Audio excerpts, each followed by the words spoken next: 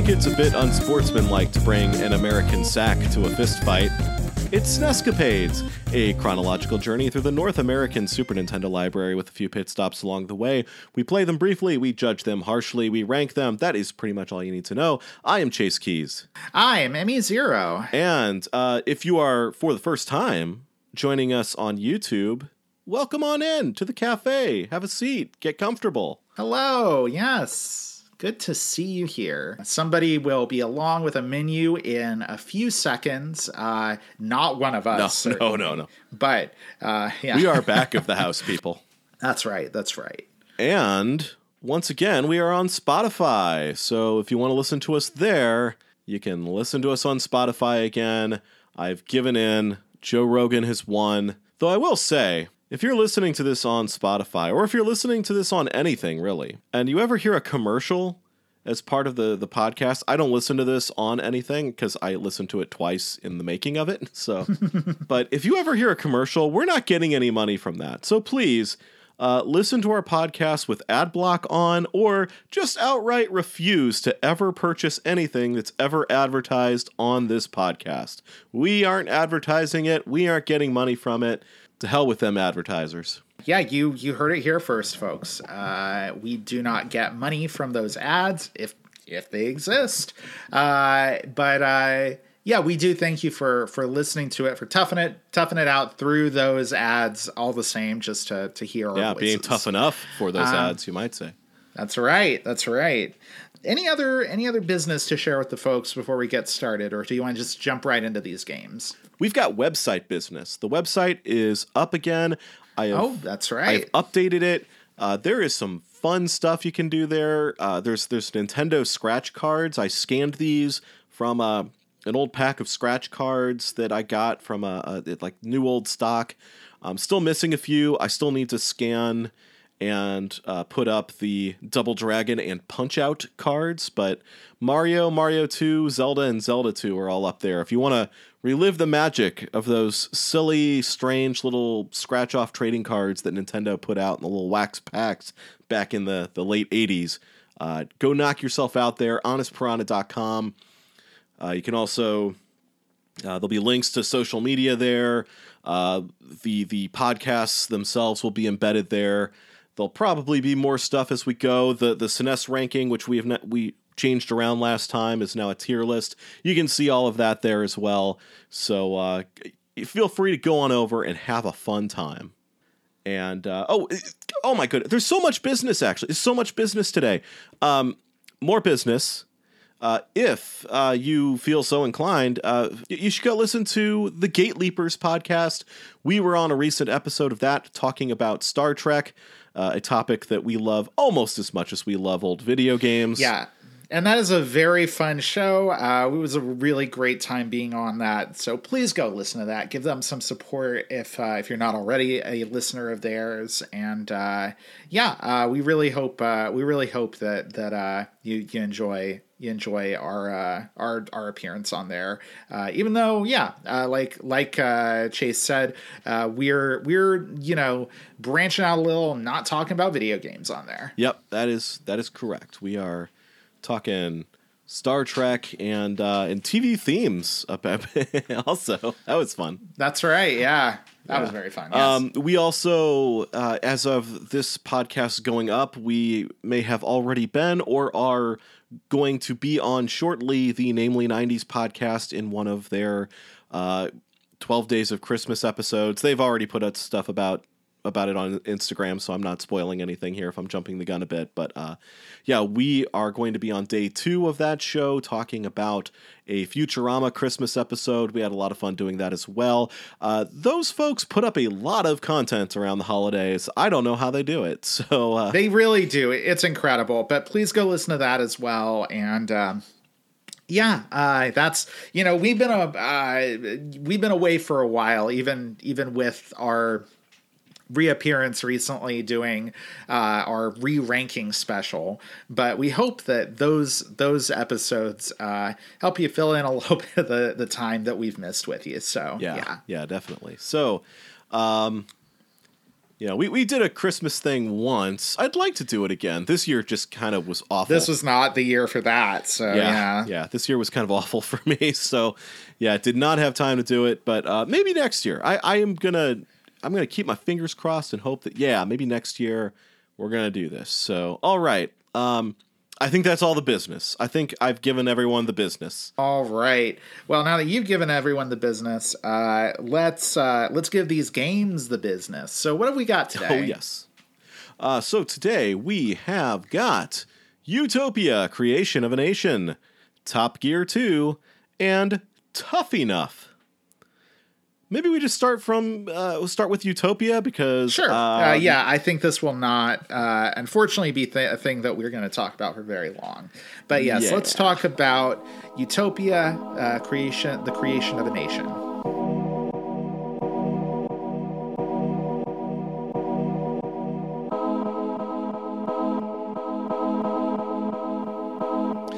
Yes, so this one comes to us from Gremlin Graphics. We've talked about them before, but the quick and dirty. They were founded in 1984, spun off of a software store called Just Micro, enjoyed some success making games for computers, ended up acquiring DMA, the folks behind Lemmings and Grand Theft Auto, before themselves being purchased by Infogrames in 1999 and then being closed down a couple years after that. But the founder of Gremlin, Ian Stewart, has recently, well, not recently, but in 2011, purchased the rights to Gremlin's IPs for his new company, Urban Scan, and has released a couple of remakes, if you want to call it that, or modern sequels to some of those games. But that's Gremlin Graphics in a nutshell. According to Moby Games, Gremlin was the developer of this game, but I think they just handled the SNES port. They were actually the publishers of this title in its previous iterations on the Amiga, Atari ST, and DOS computers. Game originally came out in 1991 and was originally developed by Celestial Software. Celestial only has about 5 games to their credit, according to Moby Games. All of them seem to have a sci-fi theme to them. Most of them are management sims like Utopia. In fact, one is just an expansion to Utopia that didn't come out on the SNES for reasons that I probably shouldn't have to explain to you. And another game called K240, which is regarded as a kind of successor or perhaps spiritual successor to the Utopia series. They don't have a bio on Moby Games. They do not have a Wikipedia entry, so I cannot tell you much more about them, I'm afraid. Who are they? It's a mystery. Right. Well, so Utopia... this is a game that, to me, it from my very, very basic knowledge of these kinds of games, reminds me in small parts of a few different things. It reminds me, interface-wise, it reminds me a fair bit of Populous, even though what you're actually doing in this game is completely different. But the interface, the kind of... isometric grid of icons that surround the kind of like playfield that you can add stuff to and manipulate. Very, very Populous. And it also does share some things in common with Sim City and Sim Earth. And also, frankly, with a lot of the Koei strategy games. There's a big layer of diplomacy to this, from what I can tell. And, this is a game where you are starting a space colony on an uninhabited planet, I believe. It's a little bit hard to tell from the game. The instruction manual goes into great detail about this, but because of sort of how I ended up sort of taking this game, I didn't really invest a ton of time into learning everything about that, because I think that kind of much like the Koei games, this one is just kind of beyond us. Yeah, it's a bit outside of our wheelhouse, I'm afraid, so I don't think we're going to be covering this one or ranking it. Just not really our thing. And so involved that it would be a genuine project to get into this game enough to play it successfully and offer a good opinion on it. Yeah, so, but, if this is your kind of thing, you probably want to play it on a computer anyway.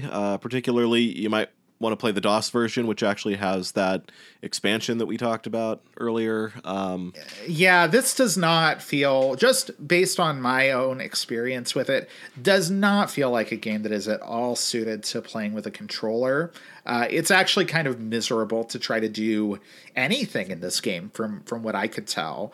So even if you could, wrap your head around it and play it very successfully, I do not think this is the way to do it. Yeah. So with all of that out of the way, I think this one is just going to go into our U tier for unranked. It's just not our cup of tea, and frankly, we just can't be bothered. Mm-hmm. We don't have the time. It would be a chore to get into this game for us. So, yeah. Though shout outs to that instruction manual for being the only instruction manual today that is worth anything. I looked at all three of them like I usually do, and the other two games we're going to talk about really don't have much of anything of note going on with their instruction manual. I think the instruction manual for Utopia, should you decide to play it on the Super Nintendo, is essential reading. So please look that up. It's easily available, just like all Super Nintendo instruction manuals are now, and very worth your time if you do want to invest some time into this game as a whole. Yep. And with that, I guess we will move on. So where should we go next? We've got. Well, let's follow the order, okay, I guess, that you laid out before. So that will take us next to the mean streets of the post-apocalypse and Tough Enough. Mm-hmm.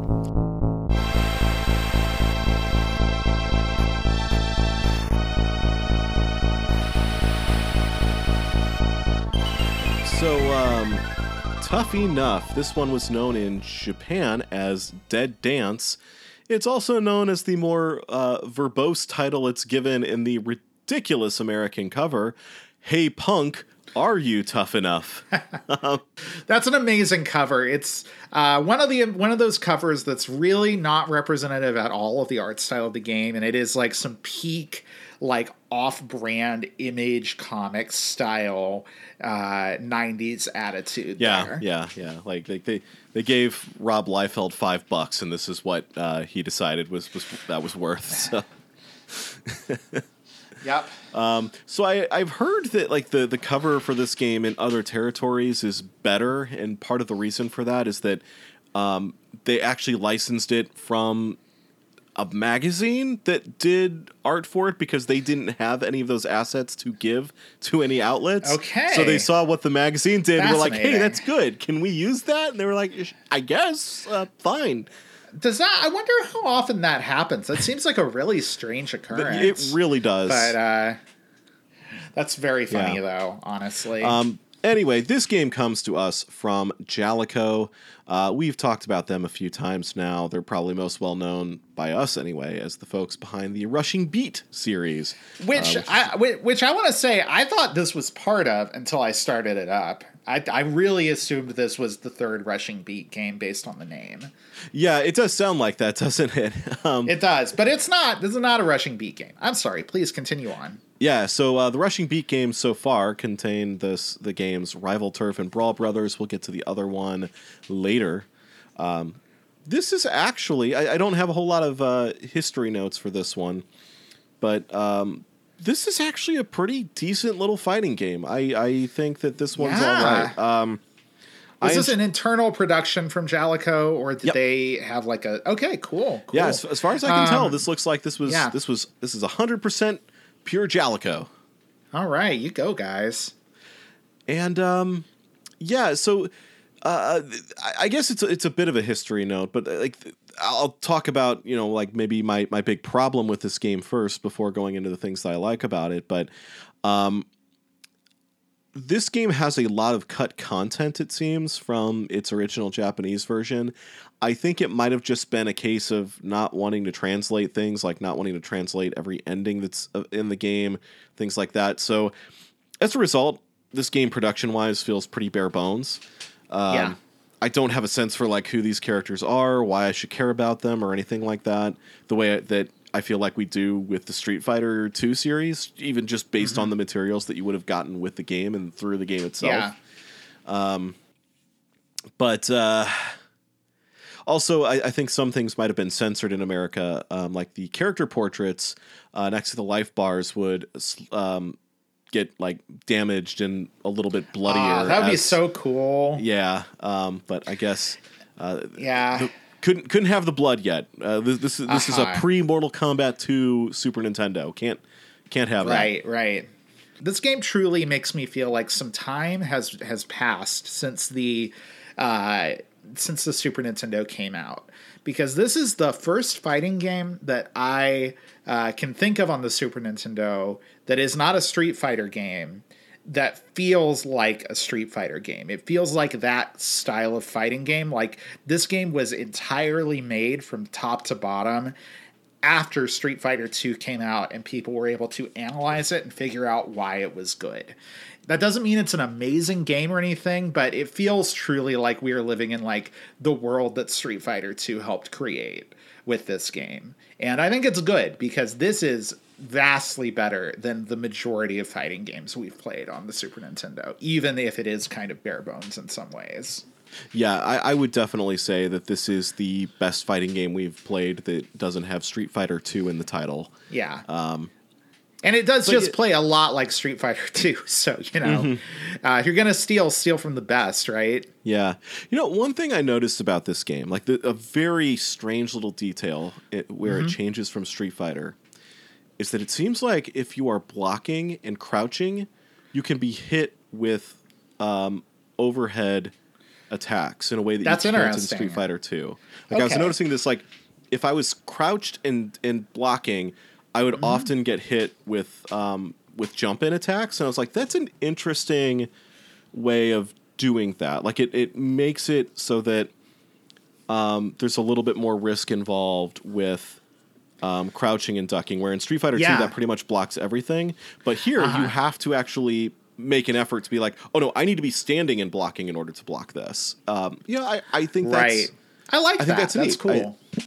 I don't think this game is quite as tight as Street Fighter 2, but it kind of gets why Street Fighter 2 was good in a way that I don't think any of the other fighting games we've covered before have. I do think there's a lot of choices that you can see that the developers made to try and balance the game out to make it a good competitive fighter that I really appreciate. Yeah. And it is pretty fun to play. The characters, especially the 4 characters that you have to play as at the beginning of the game, a little bit underwhelming. Yeah, they're basically very generic sort of types. You got your Ryu type guy, you got your martial arts lady, you got your Zangief type guy, and I don't know what's the fourth and guy. Your palette swap Ken. Your palette swap Ken, yeah. Very basic fighting game characters, but there are more characters in the game. I do wish the game made it easier for you to play as them. Yeah, I think this is a big kind of letdown for the game, is that most of the characters are considered boss characters and are not playable by default. They do add a code that you can enter to play as them, but as far as the story is concerned, you're not going to be playing as any of those characters. Yeah, you really only got these 4 characters. And a lot of them are more visually interesting than the main characters. Yeah, that's definitely true. So it really does kind of, I think you need a better roster than this to be a really, really, really good fighting game, like competitive in the sense of like, being comparable in the market to Street Fighter 2. I mean, even Mortal Kombat has more characters available than this. But that doesn't take away from the fact that, for one thing, it just plays well. And for another, those characters are available. You just have to jump through some hoops to play as them. And you can't do, the one-player story mode with them. I like it. I think this is a good one. Yeah. I just wish there was a little bit more going on. For a game with a story mode, I wish that I had a better sense of what the story was, other than just, hey, it's the post-apocalypse, you've got to fight the other combatants for the right to enter the tower, and then you got to fight your way up the tower. I think, this is not any less involved than the story mode in, Mortal Kombat, but at least with Mortal Kombat, it doesn't it's not trying to present itself as having a story, really, you know. But no, I mean, Mortal like, Kombat just, goes all in on the story. Like they've kind of gone all in on the story from day one. No, I mean, it does, but you don't have a thing. You just have, arcade mode and versus in that. This one, you literally have an option that says story mode. And if you're going to do that, I think there should be a little more to it than what they've got here, given how basic it is, but it's still fine. I'm still glad that it's there. I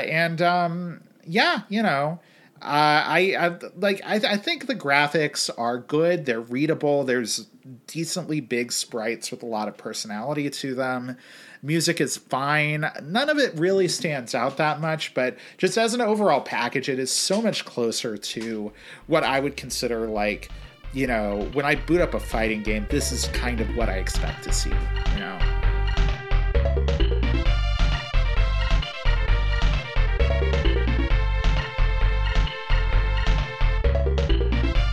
And it was with some of the bosses, they really went for it. Like they've got weird military guy. They've got shirtless German dude. What got robot arms? I wish they had put that level of care into the 4 characters that you start as. It's a weird choice. They feel more like the characters you'd have in like a belt scrolling brawler, Like it feels like I expect characters in a fighting game to be a little more colorful than these, but they are fine for what they are. There's also an element of upgrading the characters. Their special moves will get better as you fight through the story mode, and that sort of goes into the one-on-one mode as well, where you can, I think, put points into characters. I didn't spend a lot of time there, but that's kind of neat. Though I for a competitive fighter, I don't know if that throws off the balance any, but it's something there. I don't think they were thinking about that, honestly. Like I think that this is still too early of a time in the history of fighting games for anybody to be that concerned about that. Especially since, as far as I know, this does not have any kind of an arcade version. I think this is purely a Super Nintendo game. Is that correct?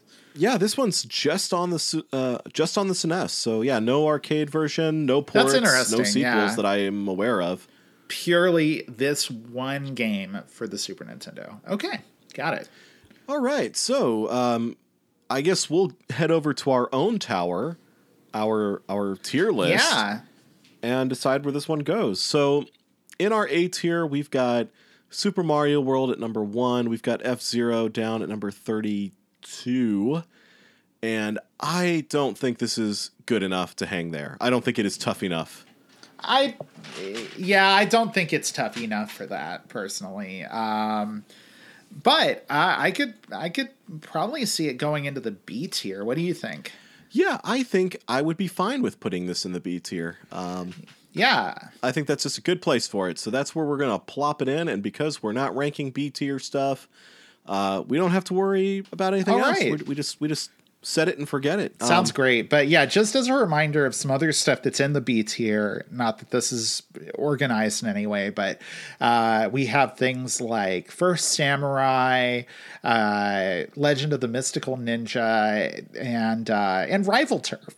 Those games are in here. So really good place for this to have company with. And I think it's honestly, so impressive, so exciting to me that we're now getting fighting games that are this mechanically sound, just sort of coming out like it's no big deal. So yeah. Yeah, I like that. And, maybe someday when all of our, in-between tiers, B, C, and D are like over 100 games long each, maybe we'll do something like add, like a plus-minus system to it. Yeah. To break it up even more. But not today. Yeah, not today. All right. Well, we got, I guess, one more game to talk about today, and that is Top Gear 2. You might be missing some of the benefits that stereo can provide.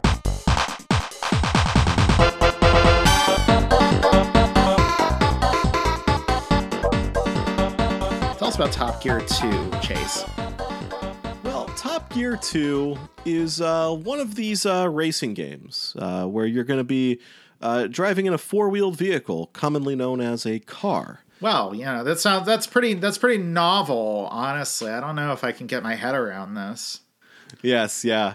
No, this is a sequel to Top Gear, which is a racing game that really took us by surprise. Just like that one, this is also developed by Gremlin. Not just the port this time, because I assume that this was probably the main version of this game. Yes, I know for a fact that this was made by Gremlin, top to bottom. So yeah. They also worked on the first Top Gear, which is which again was a SNES exclusive. This one ended up going out onto the Amiga and the Genesis, and apparently the Amiga CD32. That's interesting. Okay. But it hit the SNES first. So this was also published by Kotobuki, aka Kemco, and this is more Top Gear. Although there's some changes, and There are some changes. They're not all changes I am crazy about. Yeah, same here. I think I think some of them maybe make it a more mechanically rich game, but they're not all things that personally appeal to me. So, yeah, let's talk about what this game is and how it differs from the first one. Yeah, so this is a racing game featuring I think like 64 tracks in 16 different countries. A lot of variety. A lot of tracks. content. Yeah. And yeah, we really enjoyed the first Top Gear. It felt really good to play. It was pretty simple to play. It didn't require a lot of real mechanical know-how to get into that one. Mm-hmm. We are not car people. I mean, I'm not a car person at all. So no, and I'm not a car person either, but I think like racing games in general a little more than you. But even with that, I do like a simpler, more arcadey racing game most of the time than something that's got kind of a simulation element to it. And this one I think veers a little bit closer to simulation, having simulation elements to it. Yeah, so. It's a little more simmy in the way that you upgrade your car between races. If you won money in the previous race, you can spend that on upgrades to your car, or you can bank it and save it up for later to buy more expensive upgrades. I didn't find the upgrade system in this game to be complicated enough to make me not like it. In fact, I was kind of into it. Yeah, same. But there's also a sense that the upgrade system here is maybe a little bit of just kind of artificial gatekeeping in some instances. Like this is a game with a fuel gauge, even though you never pit in this game. So you can't refill your fuel in the middle of a race. So if you run out of fuel, you're going to get the sense that like, well, what was I supposed to do here? What you were supposed to do was upgrade your gearbox before a certain race to the point where, with your default gearbox, your car won't be fuel efficient enough to finish the race in all likelihood. Yeah, I don't know how I feel about that. And as far as I'm aware, I think I read that they actually removed the fuel mechanic from other versions of this game. Yeah, I don't love the fuel mechanic is the one thing. I feel like it was more of an annoyance for me in this game than it was in the first game. I didn't really think about it much in the first game, even though it also had fuel as like a resource you had to keep your eye on. But yeah, in this game, I definitely got bothered by it in a way I wasn't really expecting. It makes sense to me that they removed that from other versions of this game. Yeah. So, that part I wasn't crazy about, but the other upgrades, like upgrading your engine, upgrading your tires, that all seemed fine to me. This does have a thing where there's both rain and dry weather conditions, and there are tires that are specifically for either rain or dry weather. So that's another thing where the game wants you to kind of keep an eye on something and change it up to fit what's going on. Well, I don't think you actually have to manually change your tires between races. I think it's just a sense of like, hey, if you upgrade your wet tires, those are the tires. Got it. Okay. It's going to improve your handling in I think I wasn't noticing like a huge like a huge issue because I didn't swap out my tires or whatever. I was just upgrading my tires, and I assumed that just meant, okay, in dry conditions, your tires are, your handling is going to be better, or in wet conditions, if you upgrade your wet tires, your handling is going to be better. The funny thing for me is I changed out my tires, and it just basically made it feel the same. It's like, well, I guess this is doing what it's supposed to, but maybe not. Yeah, maybe it doesn't really matter that much. Yeah, I don't know. I I didn't thoroughly test that to see if if it felt drastically different. But yeah, I wasn't noticing like huge differences. I did notice that like as I just kind of generally upgraded my car, like I was, like turning a little bit better. Yeah. Things like that. Going a little bit faster. Game is very generous with the nitros that you get before the race, which is cool. Yeah. Yeah, I mean, it still remains fun to race even with these other elements. There is also, not that this mattered, not that this really affected me much at all, but there is also a damage system now where you can see like a little like graph of your car in the top left corner, and you can take damage to different parts of the car as the race goes on by hitting things. Once again, kind of cool that they added it. I don't really think it changed very much for me personally, but yeah. Yeah, I barely interacted with any of that at all. I did upgrade my armor once or twice because it was cheap to do, but I didn't really find myself needing to engage with that all that much. Also, I mean, I was playing on amateur the entire time, so I don't know if that stuff comes into play maybe a little bit that's more. A good point. I played on amateur as well. Maybe if you're actually trying to play on a higher difficulty level, that stuff matters more. So yeah. Presentation wise, the camera angle behind your car, it feels like it's closer to the road than it was in the last game. And I mean, there's a big change in presentation as well. Yeah, and that you've got the full screen available to you. You got the full screen available. It's not split screen with another car just, arbitrarily taking up the lower half of the screen. So, I think that definitely the sprite work for the cars is completely redone. Like, they look pretty different in this game than they did in the first one. Yeah, I went back to the first game, just to sort of compare, and wow, you really notice when you get that full screen now. It's a little bit hard to go back to the split screen. Also, the cars seemed more like a little bit more detailed, but it almost felt like they were too busy for their own good in the first game in a way. Where like here they've got a more streamlined look that I think works a little bit better. There's an almost like a CG render look to them in this game, especially when you like spin out or something. That looks really good. Yeah. And the first ones, they're big kind of chunky sprites that I don't think look quite as attractive as what's going on in Top Gear 2. Yeah. You don't get to choose what car you drive in this one like you did in the last one, but you do get to change your paint color whenever you want, which is kind of neat. Yeah. That is cool. And, and at first, I thought like the background elements weren't as impressive as they were in the first one. But then I realized, no, that's just because I'm looking at the background elements on a larger portion of the screen. So they look smaller by comparison. Right. But not only are they still good, but there's actually a huge variety of backdrops and everything. Some of them are really gorgeous. There's like a Niagara Falls one that I got to that I was like, that's pretty cool looking, actually. A lot of dynamic tracks. Some of them have like tunnels that you go through. It was really neat. Some of the tracks you drive at night. No headlights in this one like the first game, which I thought was a little bit of a bummer. But you see those tail lights in the dark, and it's pretty cool. I think this is a pretty slick game.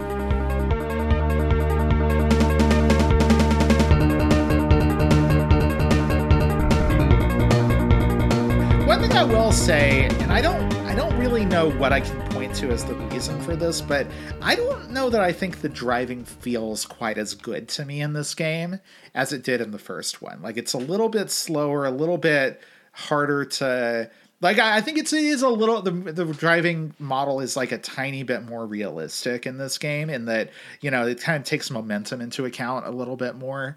And, like, this is still, the very kind of abstracted version of those things that you can do on a Super Nintendo, but it definitely feels like it takes a little bit more effort to perform as well in this game as it did in the first one, and I appreciate that, but it does make it a little bit less like instantly pick up and play fun than the first game was to me. But it's a really good production. I think it is really, really well made.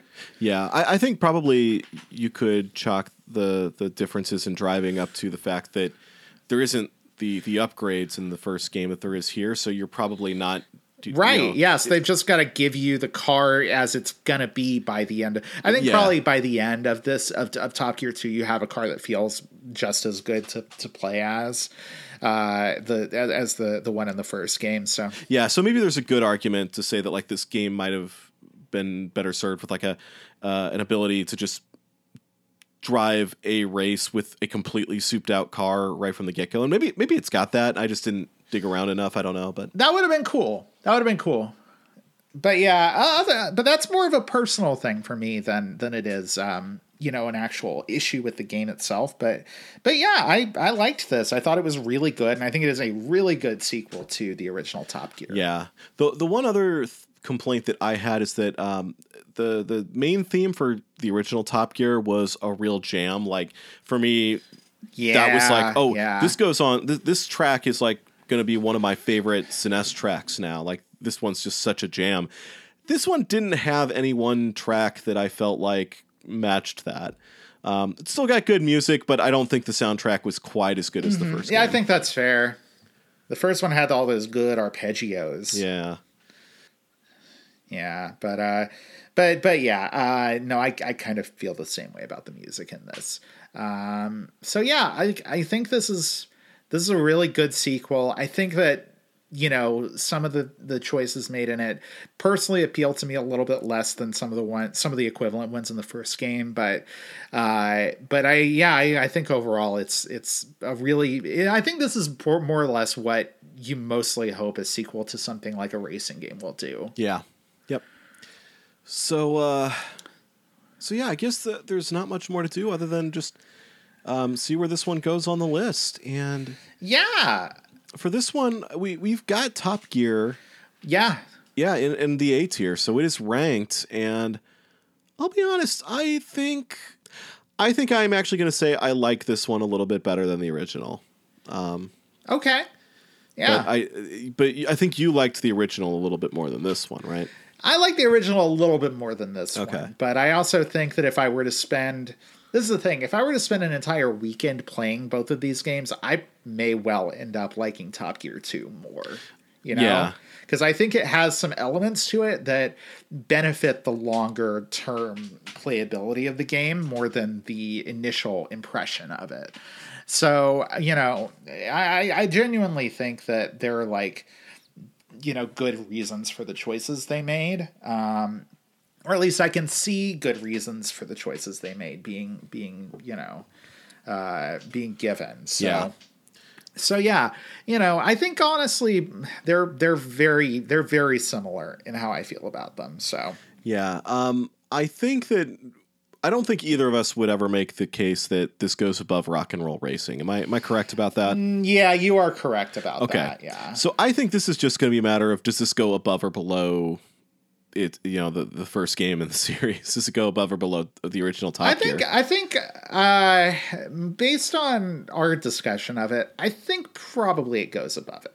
Okay. I think that I do genuinely suspect that the things about it that I like a little bit less, except for, I don't know, maybe the music, are all things that I would actually come to see as benefits to it the more I played it. So okay, well, if you are good with Top Gear 2 going above Top Gear, then I think that's where it should go. So yes, I feel good about that. All right, so that's going to make it our new number 20 in our A tier. So congratulations, Top Gear 2, you've made it to the upper echelon. Yeah, man. Of the list.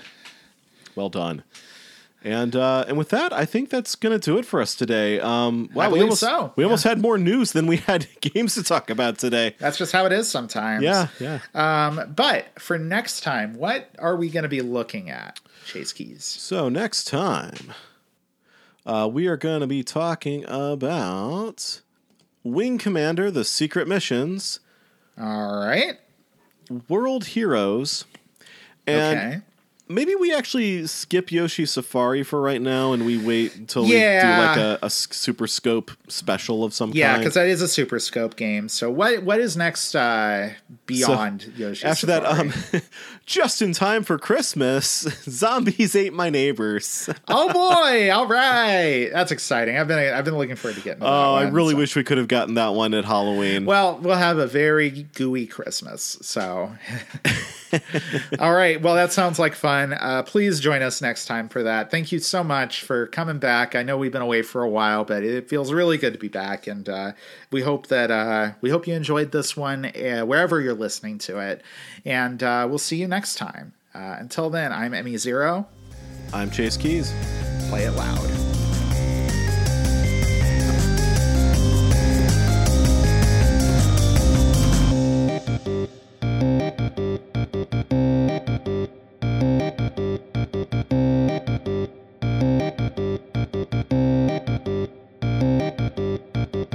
Our intro-outro song is How Now Brown Cow by TechnoAxe, who very generously offers a ton of great music for free and royalty-free at technoaxe.com. That's TEKNOAXE.com.